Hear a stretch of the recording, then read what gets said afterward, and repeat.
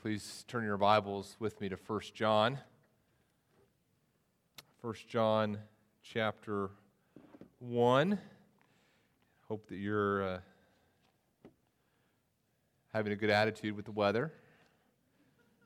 I think the Lord gives us things to grow us in holiness and sanctification. And here we're learning about joy in the midst of tough times. And so, I think some of you may not be getting it, so get it quickly for the rest of us' sake so that we can get on with this nice weather. We're in all seriousness, we're excited to be able to worship together this morning. We're here in 1 John. Next week I'm going to be gone. I'm fleeing the cold weather and going to Africa. We'll be in South Africa for a little bit of time for a missions conference there, and then I'll come back and have a little bit of a missions message, and then we'll come back to 1 John in 2 or 3 weeks then. So that's where we are in 1 John and where we'll be in the coming weeks, and we'll finish chapter 1 up this morning, Lord willing, and then come back to chapter 2 in a few weeks. And again, hopefully you caught this earlier, but if you weren't in here, just know that because of the weather, we did cancel some things right after church. The newcomers meal, we're going to reschedule that and a couple other things, so be sure to check on things. But we should be able to do our Sunday evening service tonight at Camp Good News. That looks like it's still going to be okay, so be sure to check on our Facebook page and stuff. It looks like that's going to be good, and we're going to be able to come out this evening and enjoy the time of fellowship together. 1 John chapter 1, verses 5 through 10. If you would stand with me in honor of God as we read His Word together this morning. John writes, "This is the message we have heard from Him and proclaimed to you, that God is light and in Him is no darkness at all. If we say we have fellowship with Him while we walk in darkness, we lie and do not practice the truth. But if we walk in the light as He is in the light, we have fellowship with one another, and the blood of Jesus, His Son, cleanses us from all sin. If we say we have no sin, we deceive ourselves, and the truth is not in us. If we confess our sins, He is faithful and just to forgive us our sins and to cleanse us from all unrighteousness. If we say we have not sinned, we make Him a liar, and the Word is not in us." You may be seated. May God teach and encourage us from His Word this morning. Let me pray for us as we continue our time of worship. Father, thank You for Your Word and for what it teaches us this morning about who we are and who You are and what sin is. Lord, we trust in Your forgiveness, not on the basis of who we are. Even as we sang, we all things in us call for our rejection, but all things about You plead for our acceptance. You're a righteous God who's just, but is also merciful to forgive us of our sins. And we trust in that this morning. We pray this in Your Son, Jesus' name. Amen. Well, I thought a lot about my message from last week, this week, which means it must have been a really, really good message, right? Seriously, I did think a lot about it, just in terms of, okay, if this is what we've said about sin and wrong thoughts about sin, how does this play out practically in my life? What are my wrong thoughts about sin, and how is it influencing how I respond to God and what I think about God? And it's very, very convicting for me to think about sin this past week. And I was reminded of a blurb from a book by J.C. Ryle, and his book is called Holiness. And he begins this book on holiness not by talking about how to read your Bible or talking about sanctification or talking about prayer. He begins a book on holiness, about how to live right before God. He begins it by talking about sin. The first chapter is entitled Sin. He says this as he begins the book. He says, "Wrong views about holiness are generally traceable to wrong views about human corruption. Wrong views about what it means to live rightly in accordance with God's character and His attributes. Wrong views about that generally begin," he says, "with wrong views about sin. The plain truth is that a right knowledge of sin lies at the root of all saving Christianity. Without it, such doctrines as justification, conversion, sanctification are just words and names which convey no meaning to the mind. To understand what salvation is, to understand what justification is, to understand what sanctification is, growing in holiness, you have to begin by understanding what sin is. And that's similar to what we've seen John saying here in 1 John. And this is the main idea that I asked us to think through, that I think John is trying to help us think about as we go through 1 John. The central idea is this, and we're going to kind of put it up on the board to kind of help you if you didn't write it down last week, but how you view sin reveals if you are truly in fellowship with God. How you view sin reveals if you are truly in fellowship with God. If I am in right fellowship with God, it's going to affect what I believe about sin, how I view sin, how I propose to deal with sin, and that's going to reveal so many things about my spiritual life. As John talks about these wrong thoughts about sin, the wrong views of sin that people had, the wrong views that are being taught by these false teachers in the region in which he's ministering, affecting the people to whom he's ministering, as John describes these wrong thoughts about sin, the person who's in relationship with God is going to agree with John. Yes, the person who's a believer is going to say, I agree with John about what he's saying about sin, what's the right and the wrong way to view it. A person who's not in right relationship with God is going to hear what John says about sin and say, you know what, I disagree. I think it is possible for me to walk in sin and God still to be okay with me. I think I haven't sinned. I wouldn't consider myself a sinner. But a person who's in fellowship with God is going to hear what John says and say, yeah, sin does affect my relationship with God. Yes, I am a sinner and I have sinned. The believer is going to see what John writes here and is going to agree with God about what God says about sin. And in areas of their life where they fail, they're going to say, I'm acknowledging that failure and I wish that wasn't true about me. God, please help me grow in holiness.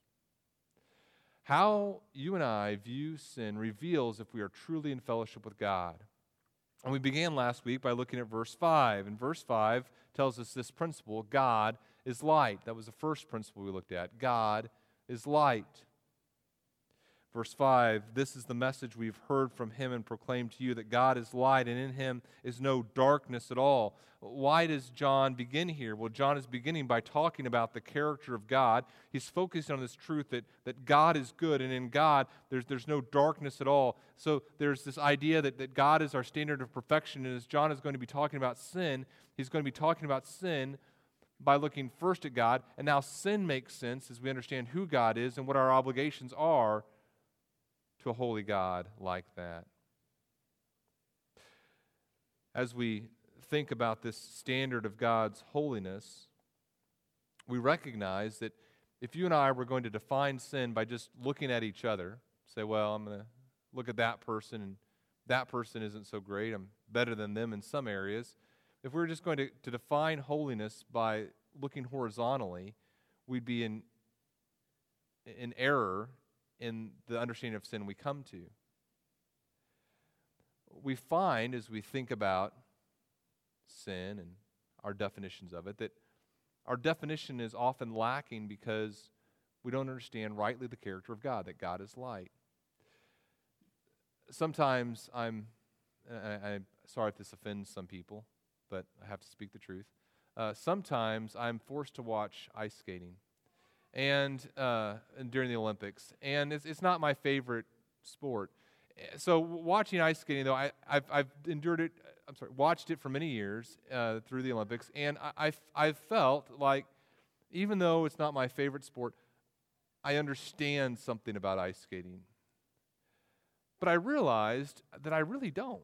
I was here at 5 Points on a treadmill, and it was a Saturday morning, and they were showing some of the highlights from I think they were actually, maybe it was, I don't know if it was live or rebroadcast. They were showing these ice skating routines, and I realized without that commentator voice there saying, this is good, this is bad, see this aspect of their form, they didn't twist enough here. Without that voice, I had no idea how to evaluate what I was seeing unless they fell down. I knew that was bad. If they fall, that's definitely bad. there has to be a standard by which we gauge whether or not something is right or wrong.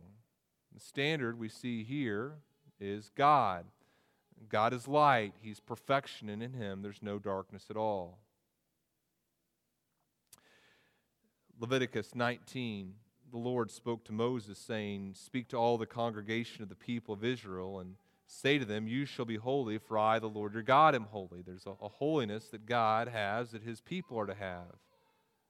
Matthew 5:48, "You therefore must be perfect as your heavenly Father is perfect."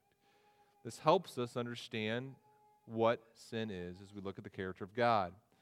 One more example from J.C. Ryle I think is helpful. J.C. Ryle says this in his book on holiness, again, on the chapter of sin. He defines sin this way. He says, sin, listen to this. Again, we're talking about God is light, and here's God as our standard of what perfection is, and that helps us understand sin. J.C. Ryle writes, "A sin consists in doing, saying, thinking, or imagining anything that is not in perfect conformity with the mind and law of God." Sin, let me say that again, consists in doing, saying, thinking, or imagining anything that is not in perfect conformity with the mind and law of God.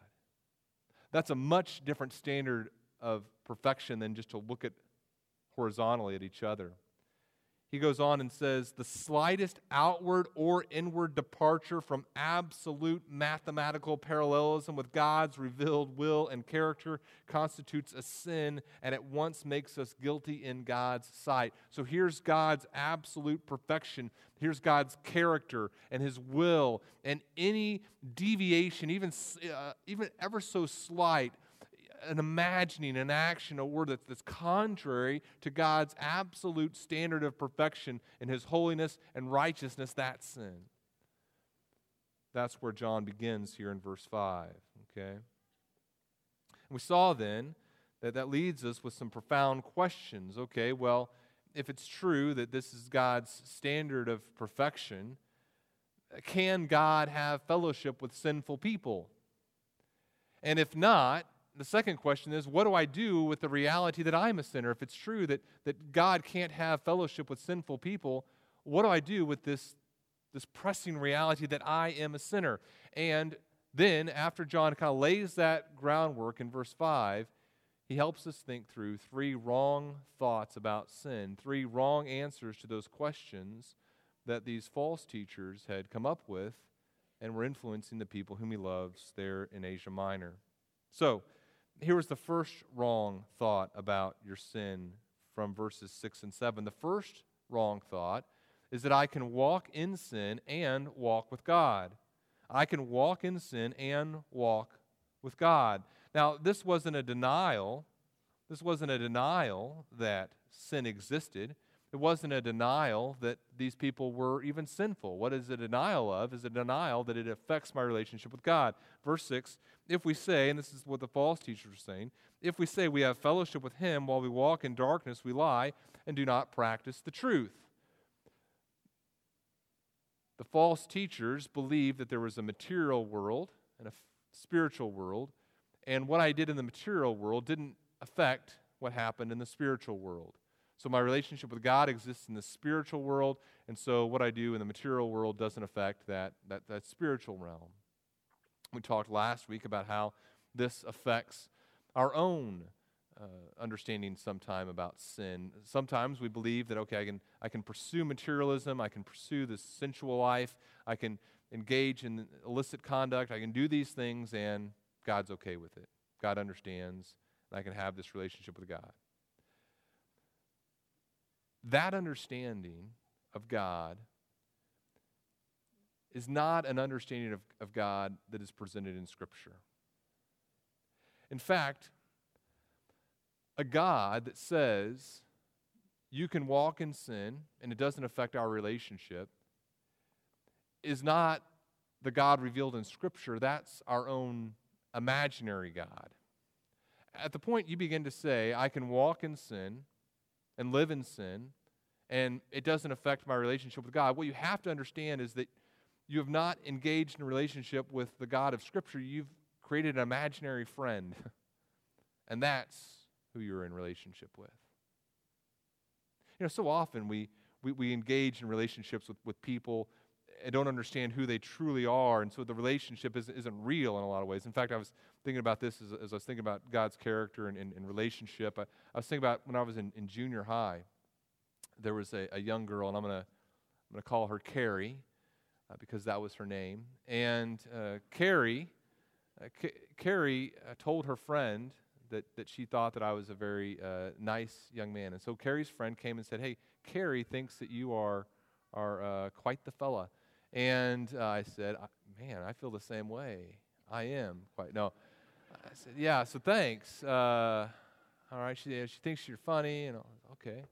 And so as chance would have it, as fortune would have it, we talked to each other. I saw Carrie, and we didn't even know each other that well, but I saw her in the hall. We talked for a few minutes, and then the next day, Carrie's friend came back to me. She said, "Yeah, so Carrie talked to you, and she doesn't like you at all. You're not funny or nice."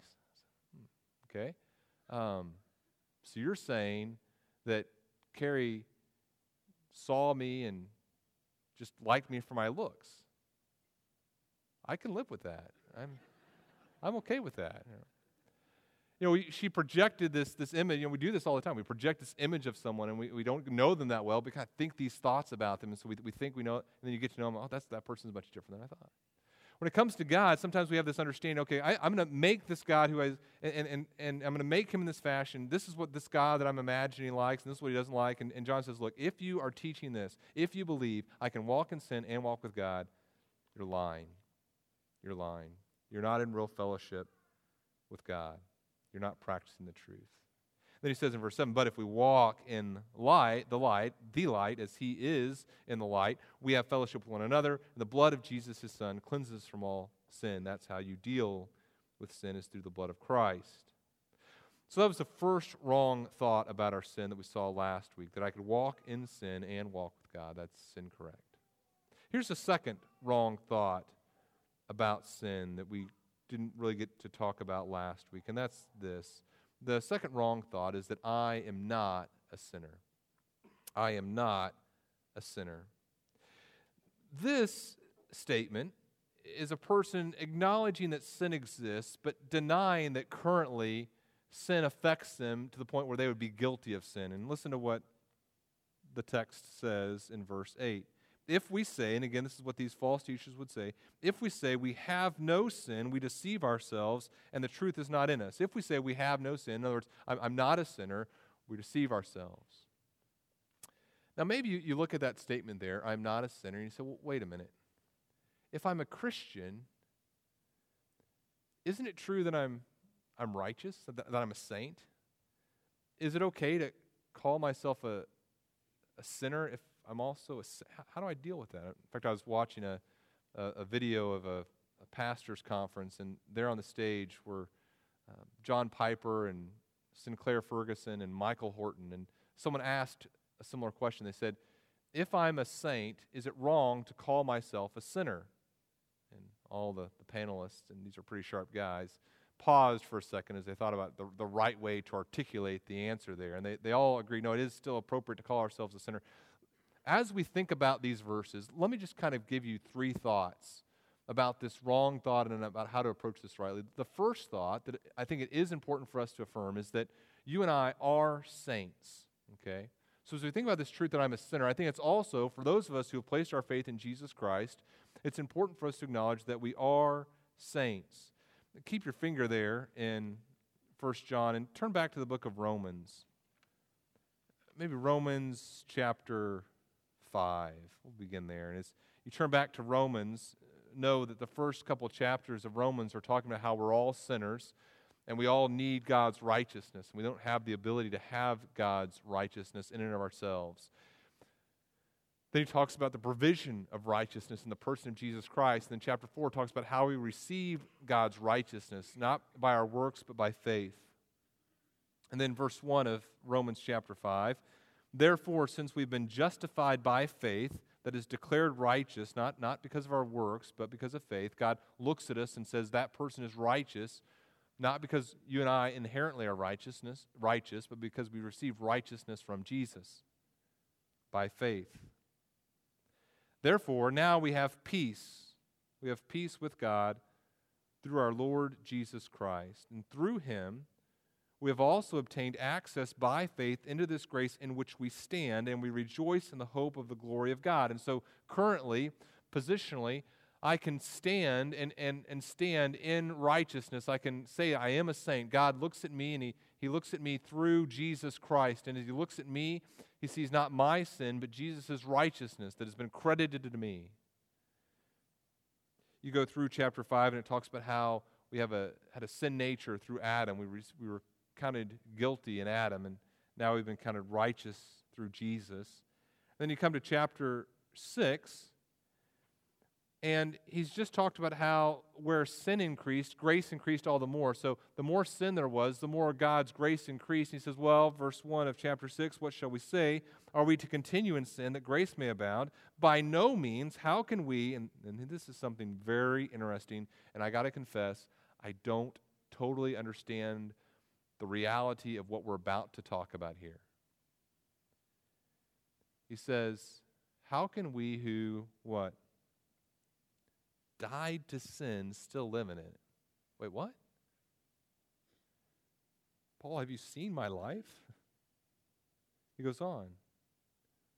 Do you not know that all of us who've been baptized into Christ Jesus, and he's talking about our spiritual baptism here at the time of our conversion, were baptized into his death? We were buried, therefore, with him by baptism into death, in order that just as Christ was raised from the dead by the glory of the Father, we too might walk in newness of life.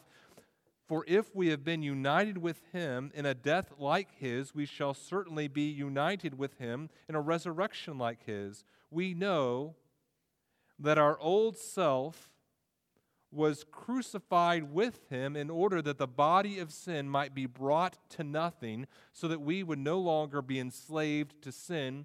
For one who has died has been set free from sin. Now, if we have died with Christ, we believe that we will also live with him.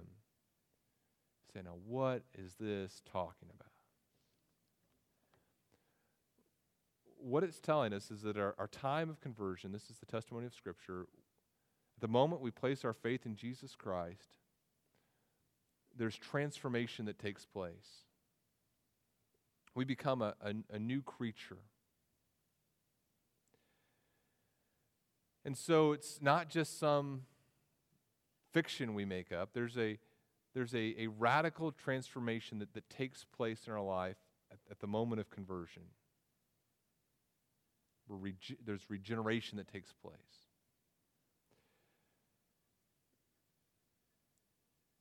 Because we believe that, it affects what we believe takes place after conversion. You say, well, okay, if that's true, that we're saints, that we have a new nature, that we're no longer slaves to sin, why do we still sin at all? And again, I got to tell you, this is hard, and I've thought a lot about this, and I have to confess, I don't totally understand it. But here's some things that I think are true. I think that it's true that even though we have a new nature, the temptation to continue to live in the old nature continues until glory, until the resurrection. The temptation to live according to who we used to be continues. Because as long as we remain in the bodies we have now, sin still offers certain promises. There's certain pleasures that we still receive from sin, and so the temptation to continue to live in the old man continues, even though, by God's grace, because we have this new nature, we're not enslaved to sin any longer. The power of sin has been cut off. This isn't a perfect analogy, but as I was trying to think about this in terms of pictures, I thought about after the tornado. After the tornado, our house was without electricity, right? And I don't know how many of you did this as well, but even the next day, after not having electricity for quite a while, I would still walk into the closet and I would reach over to the switch and I would turn it on. And I would, Whitney and we got into this routine where we just go, because you keep on trying to turn that switch. There's no power. It's not connected to anything. There's nothing, but there's still that temptation, Sin's power, there's no power for sin any longer, and yet the temptation to continue to live as if there were continues until glory. So as we think about this statement, I'm not a sinner, we do have to say, yeah, it is true that positionally in Christ, I'm a new creature and I am a saint, and yet that's not, if that were all these false teachers were saying, that'd be one thing, but that's not all they're saying. They're saying something more than that. They're saying there's something within me that renders me no longer sinful whatsoever. I'm not guilty of sin any longer. And so that's the second as I think about this statement, I'm not a sinner, I think first of all we say, okay, I understand I am a saint, but I think a second thing we have to consider is I am a sinner. We are still sinful. There's a fundamental reality that has to be affirmed that these false teachers were denying, and that reality is I still sin. So after Paul says all this in Romans 6, you come to Romans chapter 7, and what does Paul say in Romans 7? He talks about the reality of sin still being in his life. Verse 14 of Romans 7, for we know that the law is spiritual, but I am of the flesh, sold under sin, for I do not understand my own actions. For I do not do what I want, but I do the very thing I hate. Now if I do what I do not want, I agree with the law that it is good. So now it is no longer I who do it, but sin that dwells within me. So he's saying there's something that's fundamentally changed about me where I no longer am slave to sin. I no longer love this sin, and yet I still find myself in my flesh desiring the benefits of sin. The law of sin, the promises of sin. The law of sin says if you do this, you will receive a certain amount of joy from it. And Paul says, as long as I remain in the flesh, I still feel that. 18, verse 18, for I know that nothing good dwells in me that is my flesh. I have the desire to do is right, but not the ability to carry it out. For I do not do the good that I want, but the evil I do not want is what I keep on doing. That is the reality for the believer. I am a saint. I've received Christ's righteousness, and yet I also must affirm I'm a sinner. I'm a sinner. I'm a person who continues to struggle with sin. It's a fundamental reality. And so a person who says, I'm presently free from sin is not agreeing with what Scripture says. In fact, look at what verse 8 says. It says, if we say we have no sin, we're deceiving ourselves. And let me just consider the testimony of Scripture. Genesis 8:21, the Lord says, the intention of man's heart is evil from his youth. In 1 Kings chapter 8, what does Solomon say? Solomon declares, there is no one who does not sin. Job 4:17, can mortal man be in the right before God? Can a man be pure before his Maker? And the answer is no.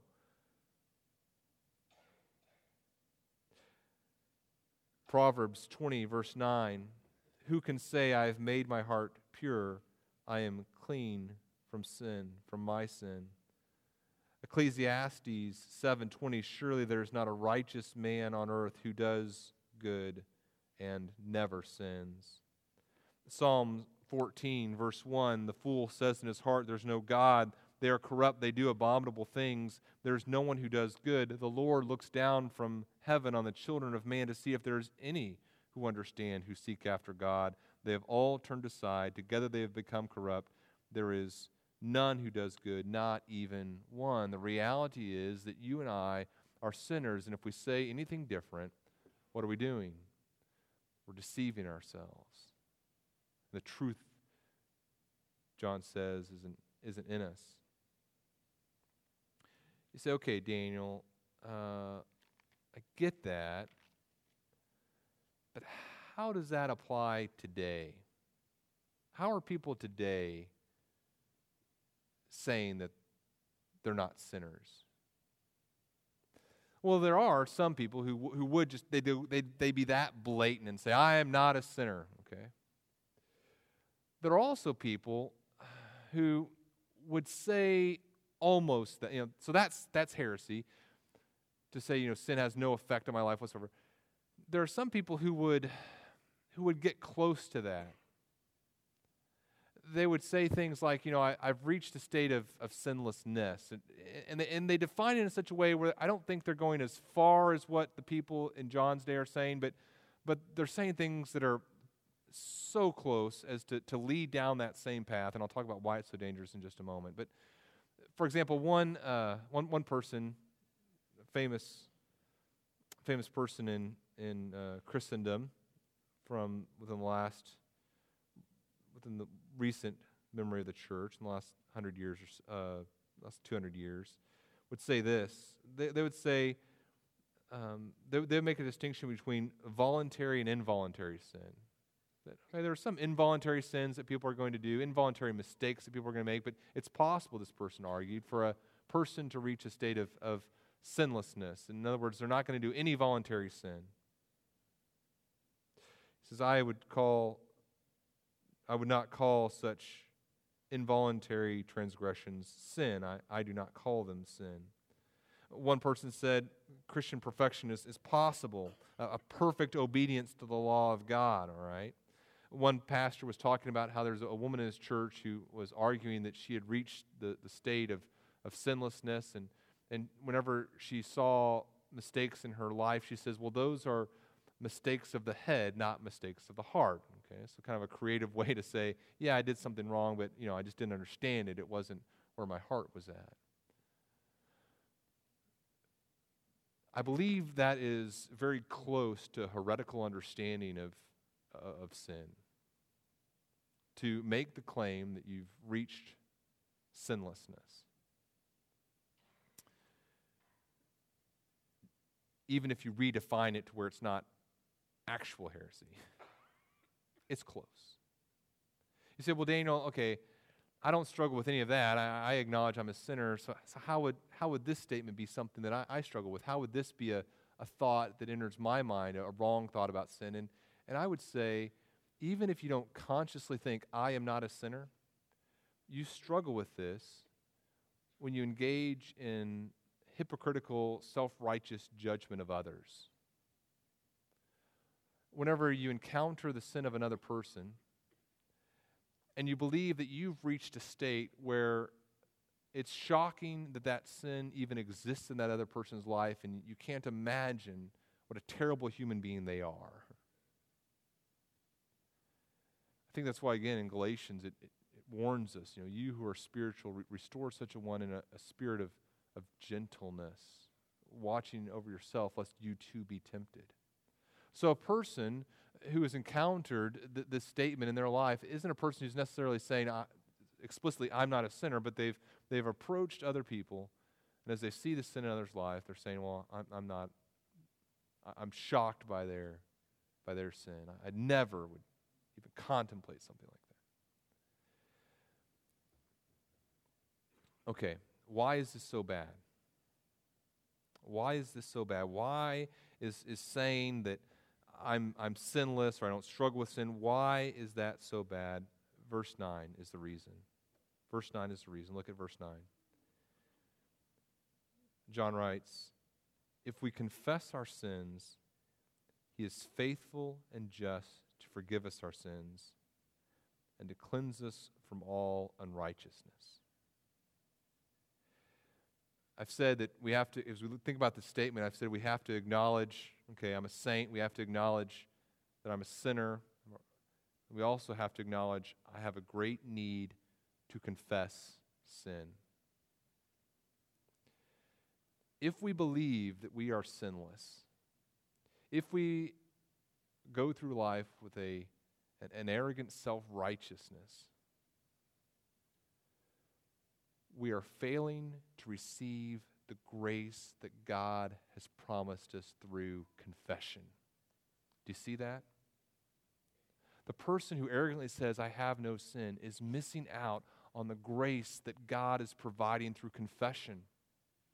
There was a friend of mine in high school, and I lost touch with him, but found out a few years after college that he had gotten into a tight situation. He had been on this little hike with his company, and he and his girlfriend were with the group, and they kind of went on this little hike, and it was supposed to be just a couple hours, and they kind of got separated a little bit from the group, and so they're trying to catch up, and they see this little trail, and so they start following the trail, and soon they realize that it wasn't a trail at all.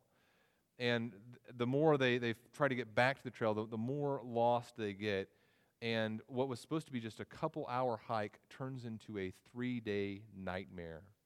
They are lost. They're out in the middle of the forest there. They can't find anything, and they're following this path. And at one point on this path, they come upon an abandoned campsite. They find a journal on the campsite, and they realize that it's a campsite of a hiker who has died out there. And his last journal entries are talking about how he knows he's going to die and he can't find civilization. And you can imagine, how do you feel when you happen upon the journal of a person who's been following the same path you've been following and is saying, I'm about to die? Not good, right? What do you realize? You realize the path that you have been taking is not the path that's going to lead to life. My friend decided that he and his girlfriend needed to take drastically different measures in order to get saved, and they set a lot of things on fire and were able to get rescued, right? The person who says, I haven't sinned, is on a trajectory that is going to lead to death. Something radically different needs to take place. There needs to be a radically different understanding of what sin is and how to respond to it. They need God's grace that's provided through confession of sin. The psalmist says in Psalm 32, Blessed is the one whose transgression is forgiven, whose sin is covered. Blessed is the man against whom the Lord counts no iniquity, and in whose spirit there is no deceit. And the psalmist talks about, David here talks about a time where he didn't confess sin. He says, when I kept silent, my bones wasted away through my groaning all day long. For day and night your hand was heavy upon me. My strength was dried up as by the heat of summer. So he says, as I refused to confess my sin, your hand was heavy upon me. And then he says, then I acknowledged my sin to you, and I didn't cover my iniquity. I said, I will confess my transgression to the Lord. And what happened? And you forgave my iniquity. See, sometimes people say, I'm not a sinner, I'm righteous. God has forgiven me my sins, and I know positionally I'm right before God, and that's absolutely true. But the following statement is not true. Because I'm righteous in God's sight, I never sin again, and I never need to confess sin to restore my relationship with God. Relationally, there's falling out that needs to be dealt with, and only can be dealt with by confession. You said, well, Daniel, how do I confess? Do I have to like bow down a certain way? Do I have to kneel down a certain way? What are the right words I have to say? How do I confess the right way? Let me give you a couple suggestions to think through about confession, things that God finds in all true biblical confession. First of all, there's an intellectual agreement with God and an agreement from the heart that what God says is sin is sin. So that's where it begins. I intellectually, from my head, and then emotionally from my heart, I agree with God about sin. So I say, okay, God, here's your character, and here's where I am, and I agree with you that you are who you say you are, and I agree that what I've done is not who you are or who you would want me to be. It's not in line with your will and your character and your absolute perfection. There's a confession or an intellectual understanding of that and an emotional agreement with that. Sometimes when I'm correcting my children, there's a moment where I sense that my children just want to get this thing over with. I've caught them in something that I'm like, oh man, I just want to get back to playing with my Legos or whatever. So yeah, Dad, I am a terrible person. Let's go eat. And I have to pause things for a second. Okay, guys, do you understand what I'm concerned? You tell me, what am I concerned about here? What am I correcting? What behavior am I correcting? I don't know. I was too loud. No. The way you were disrespectful to your mother. Oh. What was disrespectful? Oh, when I said this to her. Yes, that's right. And I said, and then there's I asked for agreement. Do you agree with me that this is a serious issue? Like, am I being unfair to you, or would we both agree that this is a thing that you need to deal with? No, I agree, Dad. It's something I got to deal with. Confession begins by an intellectual and emotional understanding that I agree with God about my sin. The second component of biblical confession is that I tell God that I agree with Him about my sin, and I ask for His forgiveness. I agree with Him. Look, God, I agree with you that what you've said about my sin is true, and I'm confessing to you that I need forgiveness here. We confess our sin, he says in verse 9. If we are saying, God, I'm in agreement with you regarding sin. And then thirdly, so I've agreed with God intellectually and emotionally, then I've told God I agree with Him, I've asked for His forgiveness, and then thirdly, there's a desire I have in my heart as I confess for God to deal with my sin. That's a hard one. I was talking with someone this week about how they and their friends kind of had a plan or an understanding of sin where if you had a plan for future sin, you could kind of confess that ahead of time and then be set for whenever you actually did the sin. That's not biblical confession, right?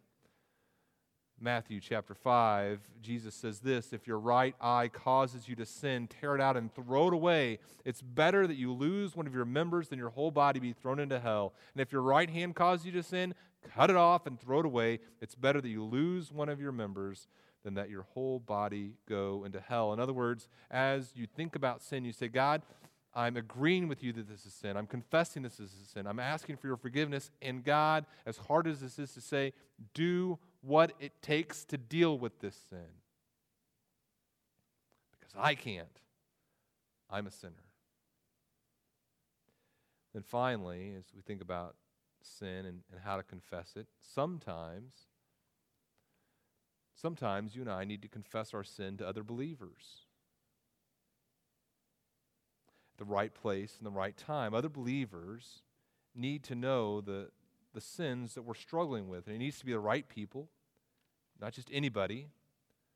I don't just get up here on a Sunday morning and say, hey, everyone, let me tell you about every wrong thing I've thought in the last hour about you. No. There's a time and a place, right? And a person that you talk to these things about. But James would say in James 5:16, confess your sins to one another and pray for one another that you may be healed. The prayer of a righteous person has great power as it's working. And so the idea is there are some people in my life who know who I am, who know everything about me, and I can say, hey, you know this thing I told you about, I'm struggling with it still, I'm struggling with this attitude, I'm struggling with this gossip situation. I'm confessing it. I'm agreeing with God that it's sin, and I need your help in my life as part of the community of faith to grow in godliness in this area. Okay, now here's the cool thing. Here's the cool thing about what happens with confession. Verse 9, he's saying, again, he doesn't say, let me first say what he doesn't say. Let me read what he doesn't write. If we confess our sins in just the right way, you'll make it. He says, if we confess our sins, He is faithful and just. That's very comforting to me. What it means is that my forgiveness is not based on the nature of my confession in the sense that I have to do it exactly the right way. My forgiveness is based upon the character of God, the nature of my God, and He's faithful and He's just. Romans chapter 3, as he talks about the righteousness of God, he says the righteousness of God that you and I so desperately need, Paul says, has been manifested apart from the law, although the law and the prophets bear witness to it. The righteousness of God through faith in Jesus Christ for all who believe. For there is no distinction, for all have sinned and fall short of the glory of God and are justified by His grace as a gift through the redemption that is in Christ Jesus, whom God put forward as a satisfaction, a propitiation by His blood to be received by faith. This was to show God's righteousness, because in His divine forbearance He had passed over former sins. It was to show His righteousness at the present time, so that He might be just and the justifier of the one who has faith in Jesus. God brings about our reconciliation. He's still just in that He deals with sin, and yet He's also the justifier. He's the one that allows us to be declared righteous. He's faithful and just to forgive us our sins, to cleanse us from all unrighteousness, John is saying. Last wrong thought about sin, and we're just going to begin touching on this morning, and then in a couple weeks we're going to come back to this as we look at verses 1 and 2 of 1 John 2, because you'll notice as you look at the text and kind of see the structure, he keeps on saying, if we say this, and here's the wrong thing, and then it says, but if, and it says the right thing. In verse 10, he just says the wrong thing, the thing that the false teachers were saying. Verses 1 and 2 kind of deal with a right understanding a little bit better. So we're just going to touch on verse 10 and then come back to it in a couple weeks. But here's the wrong thought. The wrong thought is, I have not sinned. That's the wrong thought about sin. I have not sinned. Number 3. If we say we have not sinned, we make Him a liar, and His word is not in us. Now you say, okay, Daniel, what's the difference between 2 and 3? What's the difference between saying I'm not a sinner and saying I've not sinned? I think there's a lot of overlap, first of all. But what I think is happening is this. I am not a sinner. That's a statement that in the text here is present tense. I'm not a sinner. If we say we have no sin, that's in the text, he's saying, currently I have no sin. Present tense. No, I'm not a sinner. Right now, no guilt of sin. Verse 10, that's verse 8. Verse 10 is saying, I have not sinned. So I think what's happening here, there's a little bit of a nuance, I think. And what's happening here is a specific sin is being presented and saying, hey, this thing that you did is a sinful thing. And we're saying, no, that thing that I did in the past, that is not a sin. So the person in verse 8, the wrong teaching there, is a denial that presently I have any sin, or the sin has any draw to me. And verse 10 is a little bit more specific. No, the thing that you're calling sin, I'm disagreeing with that's sin whatsoever. It's close, but I think there's a distinction. The person is denying that the thing that you're confronting them with sin is sinful at all. So here's this sin, you're saying, no, that's not a sin. It's a serious thing, right? It's a serious thing. How does this manifest itself in our lives? I think a couple ways. One is blame shifting, right? A person comes to you and says, look, here's this thing that I see in your life. And you say, yeah, I guess technically I did that, but what happened is I was at work and my boss was being a real jerk. And because my boss was being a real jerk, that's why I came home and yelled at my kids.